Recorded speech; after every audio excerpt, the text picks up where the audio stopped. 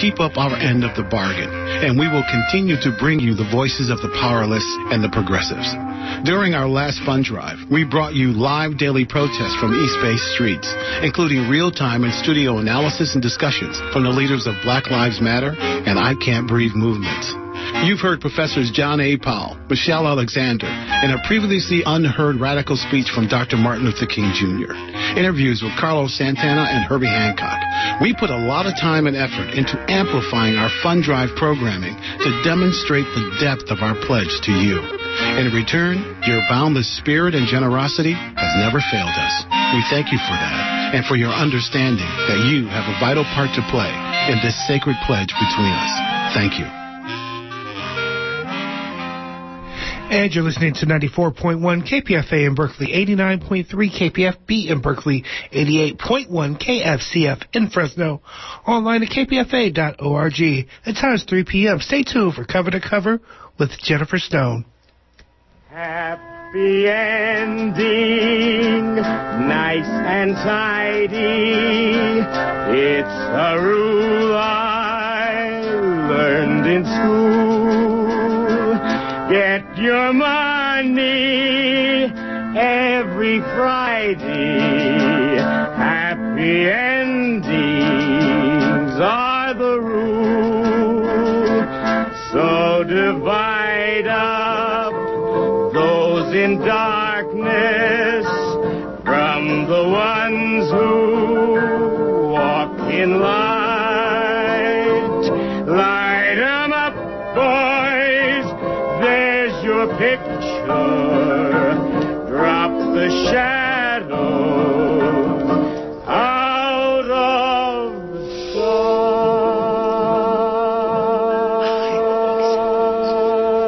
sight. This is Jennifer Stone with Stone's Throw. Today is Tuesday, January the 13th, 2015. Have you seen the French people hitting the streets?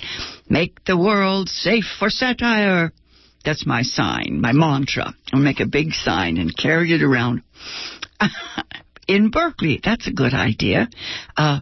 Today and every day, make the world safe for satire. Now, I hear there is a rumor that there might even be a chance that this sort of thing can spread, grow into the sort of world wisdom that can combat this madness, the hideous fundamentalism that wants to create a new caliphate. Actually, there's another rumor. It says that there are some radical reform movements inside Islam. 4 o'clock in the morning, I heard a good woman. She said that, it wasn't enough. It just wasn't enough for intelligent Muslims to deplore violence. They had to get out and be active. The men and women in the mosques begin to speak out and condemn the use of their faith to commit bloody murder. It's the same as any devout Christian would do when Christianity is invoked to justify carnage. You remember that guy? What was his name? Oh, Timothy McVeigh, right. That's 169 people, I think it was. He got there in the... never mind. It's so long ago, I'm sure everyone's forgotten. I'm sure, yes, that the Christian martyrs, people who are in the business, they can tell you all about it. History teaches us that Christianity has been used to crucify humanity ever since it came along about 2,000 years ago, actually a few hundred years before Islam. Anyway, those crusades I read about, they're still making the movies. I love it. Those crusades made Christ the mega military tyrant, He sought to crush Islam. Almost managed it a few times. I was going to jabber about a movie called The Kingdom of Heaven, but it's actually so far off base, I think I'll skip it. I guess I'm getting so old that I'll watch anything if it has beautiful costumes and production values. Anyway, religious wars are truly, truly more than just a clash of civilizations. I think that's what Tony Blair thought. He really thinks that this is, a rollback. Anyway, I think that religious wars have been more vindictive than the wars carried on, just for resources, greed, lust, all that ordinary stuff, Take your neighbor's extra wheat and so forth. But I think our time is a little different, not really different. I think that ideology has surfaced in ways that some of us thought could never happen again. We thought that human behavior had kind of gone beyond the, I don't know what words to use to describe. Human nature doesn't seem to change. The past isn't dead. It isn't even past, as some writer once said. Who was that? Faulkner, right? Barbarism is not dead.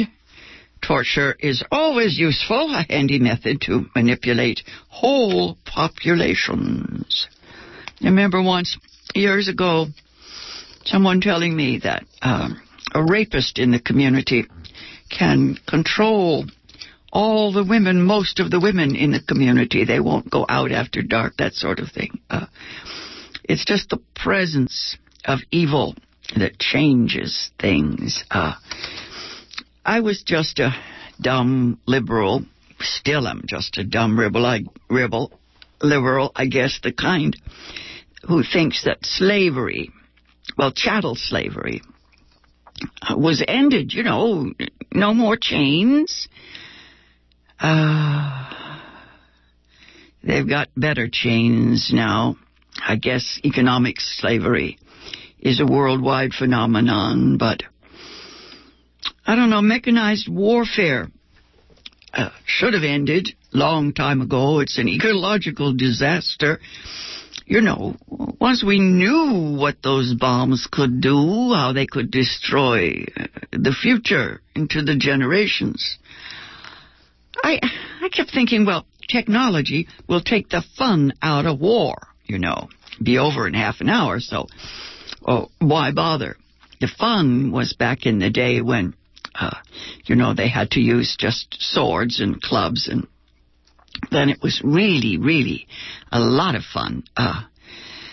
But even the madness that I see here finds a way. My favorite was a scene I saw, it was a couple of years ago. It was the Americans in the tanks. They were roaring across the desert, and they used the music, the rock music, all the good music. That's what fuels their fury. Anyway, you know how it is now. Guerrilla warfare, the separate cells, sabotage, and, just slay certain targets, especially the targets that, make those of us who shudder when we see artists die. The fears of civilians, easy to manipulate. I think back in Rome, it was assumed that it was just the soldiers who were going to die, and then their commander would go and sit down with the ruler of whatever state he was in and say, okay, now we are the boss of it. Tell your people what to do. Nowadays, it's a little different. Also, it's impossible to figure out, at least for me, who's in charge. Apparently, nobody is in charge. I wanted to tell you about an article. Oh, here it is. I've got it right here. It's It's for those of you who really want to understand all the details. It's called How the Islamic State Was Won, and you can find it in Harper's Magazine, the issue November 2014. It's even got maps, of this Islamic State. It's got interviews with the potential recruits. Uncle Sam needs you. I remember I had a recruiting poster in my classroom once. It was a big guy, with a hat on.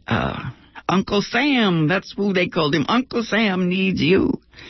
Oh, that's recruits for us, pardon me. Anyway, this also has interviews with the fighters and the people who think they know who the enemy is. The article says, how did a terror organization considered too bloodthirsty even for Al-Qaeda morph into something more like a government with its own territory and with troops? Anyway, yes, I was looking at a clutch of women sitting on their luggage covered from head to toe in black. Oh, golly. Maybe next week I can deconstruct this article. The point is here that things being a little tough to many impoverished Sunni Muslims who simply want to live, the Islamic State is not a bad bet. Okay, I don't know. The aim was to wipe out the regime's armed opponents, but the result was to destroy the country's social fabric, to displace whole communities, leaving millions of Syrians with little to lose. So, of course, the new Islamic State is, a big chunk of it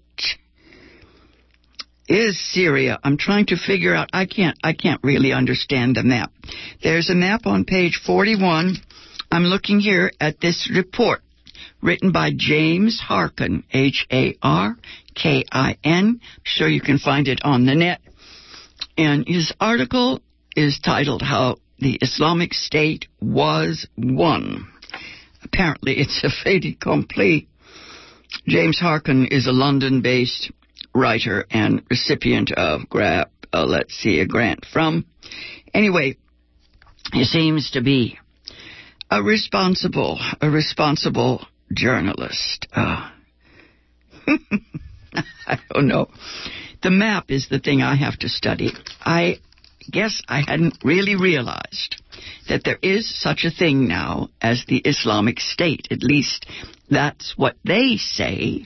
I'm sure that's not what the United States thinks. There doesn't seem to be any, I'm looking here. No, there's no embassy. We have no embassy. Let's see. Iran's to the right of it. Turkey's on top of it. Jordan, Saudi Arabia below it. Lebanon. They have marked it here, the center of the Islamic State in dark red. And then, it kind of gradually edges out into the other areas. Oh my God, it's too scary for me. I'm kind of weak. When I look at these things, I get the shakes because I realize that I do not understand the 21st century.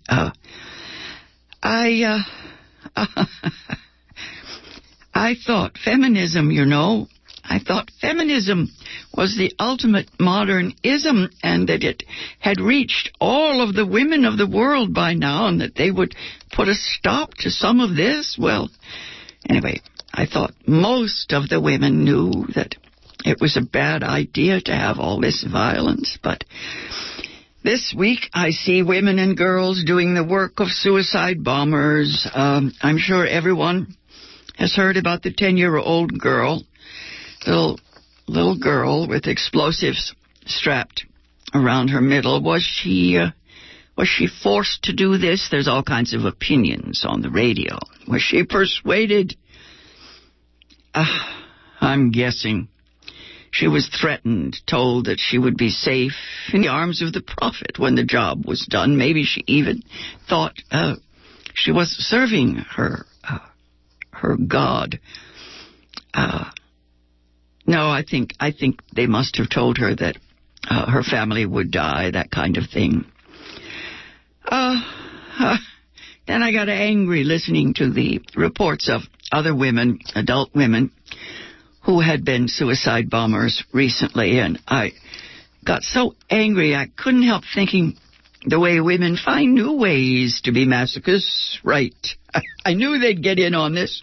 At first I was comforted by the fact that it was not a job for girls, but none of that is fair. Both genders are obviously the victims of the mean people in their tribe. What do we call that? Dominant submission paradigm, I put down here, yes. Dominant submission paradigm.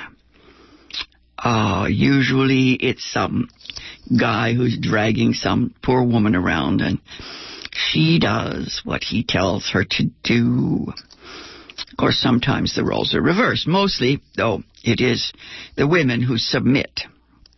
But we all know strength of will is certainly not limited to one gender. And I think if you study the past, certainly some of these so-called martyrs back in the day, they believed that they were serving God, and even today I'm sure they believe they are acting out of love, loyalty, at least out of loyalty to their families, their communities. The Christian saints certainly looked to heaven. I read the lives of the saints when I was a schoolgirl. Looked kind of exciting, you know. I assume they thought that their suffering would be rewarded. It was a kind of a turn on, I guess. Actually, I do distinguish between those who are willing to die from those who are willing to kill for their cause, their God. I used to ask my students, we were talking about the Black Revolution in America, and most of my passionate students were perfectly willing to die, they said, but I could only find one or two guys who said that they would be willing to kill to make the world safe for people of color. I think when Malcolm X was killed, some of them changed their minds, but it was an interesting period, interesting the days when kids actually thought the revolution was coming. It's so curious. I saw a movie not long ago. It made me think. Gosh, a movie that makes you think. Made me think about religious conviction. Footnote here. I wanted to tell you about the movie Apostle. My favorite movie about the psychosis of let's call it the all-American con man preacher, yes. He definitely believes Robert Duvall plays a preacher in Apostle. It's a knockout movie. I must find my review of that and bring it in, because it's all about the psychological set of these people who use the supernatural, to use God to promote their own agendas. We all know about that. I think the movie that I was going to talk about, let's see, here it is. I made a note. It says Joan of Arc. You remember Joan of Arc? The movie is called The Messenger. And I was kind of confused. I remember George Bernard Shaw tried to put a new spin on Joan of Arc, but he still, of course, thought of her as a poet, at least a conquering hero. Anyway, in The Messenger, we get this new spin. The character of the messenger is played by Dustin Hoffman. He is Joan's conscience, I guess. He's kind of her confessor. He's a presence. He's not seen by the other people, so I guess he's supernatural, if that matters. I found the role to be profound. Dustin Hoffman is becoming a real prophet in his old age. He gave this everything he's got. He questions Joan's motives, her visions, her nationalism, her military solutions. You know, she thought that it was a problem that the English were trying to conquer all of France, and the two of them, Joan of Arc and this messenger, this maybe archangel, they wrestle with the angel, right? They wrestle there in the dark of her cell. And she struggles to justify her choices. She doesn't want to confess to murder. She says she can't remember actually killing an individual, that kind of thing. And he points out that it is impossible for her not to have done so, considering the mayhem that she was involved in. Anyway, she just kind of says, well, it's war, you know. I think we've heard that one. She finally admits that her visions, for example, those voices she heard and all the supernatural phenomenon she experienced, especially as a child, that could have been her own projections, dreams, desires, could even have been vengeance for the rape and murder of her sister. The English soldiers attacked her village, and her sister hid her in a cupboard. I don't know if any of that is true, but her sister tried to protect her. Now, the Middle Ages was certainly a time when institutions, institutions like the Inquisition could persuade people, lead people to believe that what their other wiser selves knew was in error. So why wouldn't Joan believe the visions that came to her, even if they were from her own heart, mind? She was very, very young, remember. A mere girl. Anyway, this messenger in the movie is a fool for truth. Once again, the movie is the messenger, and the role of the, I want to call him the Inquisitor, but that isn't the right title for this, let's call it messenger from the gods, from the, the spark, the inner glow. Anyway, the truth. Yes, Gandhi said that the truth is God, so I think I can settle for that. The messenger represents truth. With his help, Joan of Arc is finally able to confess her real errors, not the ones that will send her to the fire. That's political stuff, you know. She has to burn at the stake. Now, this movie was not popular, I'm telling you. It was too unheroic. I even met a couple of people who thought it was dumb stuff. For me, it is a psychiatric poem. Know thyself. You know how hard it is to think, and it's absolute agony to think twice.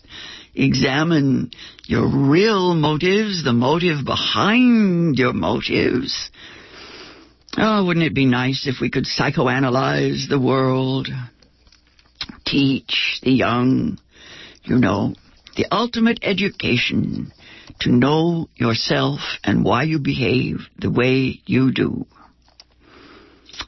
My favorite definition of education used to be the willful acquisition of vulnerability. I think I liked that one because it meant that you had to be open to all the thoughts and ideas and to everything. You had to be able to look for the truth, even in the darkest places. But I'm afraid most people are not hungry for a reality sandwich. That's not the sort of thing. Personally, these days I'd settle for the capacity to just walk in somebody else's moccasins, practice empathy. I, of course, reject religious beliefs, the conventional religious beliefs, but I can certainly imagine the loneliness, the fear of individuality that controls behavior, fear of loss, the emotional wasteland that threatens those whose families and friends and communities reject them. Remember somebody saying, if they ask you why we died, tell them this: our fathers lied. It's Kipling. I think it's Kipling, yes. If they ask you why we died, tell them this: our fathers lied. Promised to 72 virgins, something like that. But a vulnerable child, will buy the lies. That's the problem with the vulnerability arguments. Yes, I think people should be vulnerable to every new idea. At the same time, we have to protect the young from the demonic ideas that soak the souls of society. What did I say? My goodness. Anyway, you know how it is. If you resist things as they are, what your community does, you will lose your father's love and approval. I remember one of bin Laden's sons, finally, he split. He left and he said some unkind things about his father's choices. And he did it publicly. Now, I call that heroic. Now, once again, I wanted to tell you, if you want to examine this stuff, the article I was quoting is in the November issue of Harper's, written by James Harkin, and it's called How the Islamic State Was Won. And I guess the article is telling us that these madmen have become a state. How do you define a nation state? How do you defend a nation state? The interviews with the potential recruits are the ones that make my blood run cold. I have to get off the air, and I don't have time to talk about Anita Ekberg and Louise Rainier and that new movie, Interview. It's a fabulous movie. It's perfectly silly, but they let Kim, the leader, he says, at least you people should know that you incarcerate more people per capita than we do here in North Korea. So they gave him a few lines. This has been Jennifer Stone. I'll be back on the air next week at this same time. Until then, go easy. And if you can't go easy, go as easy as you can.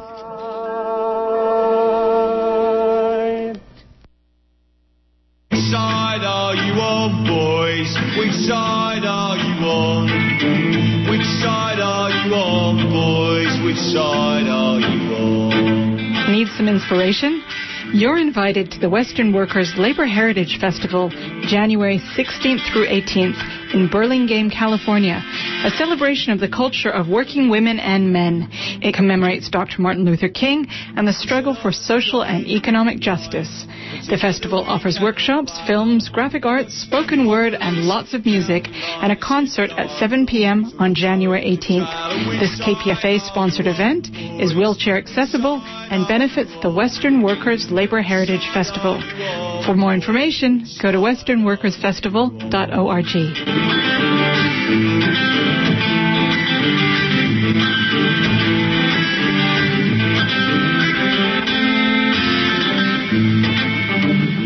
Ed, you're listening to KPFA, KPFB in Berkeley, 88.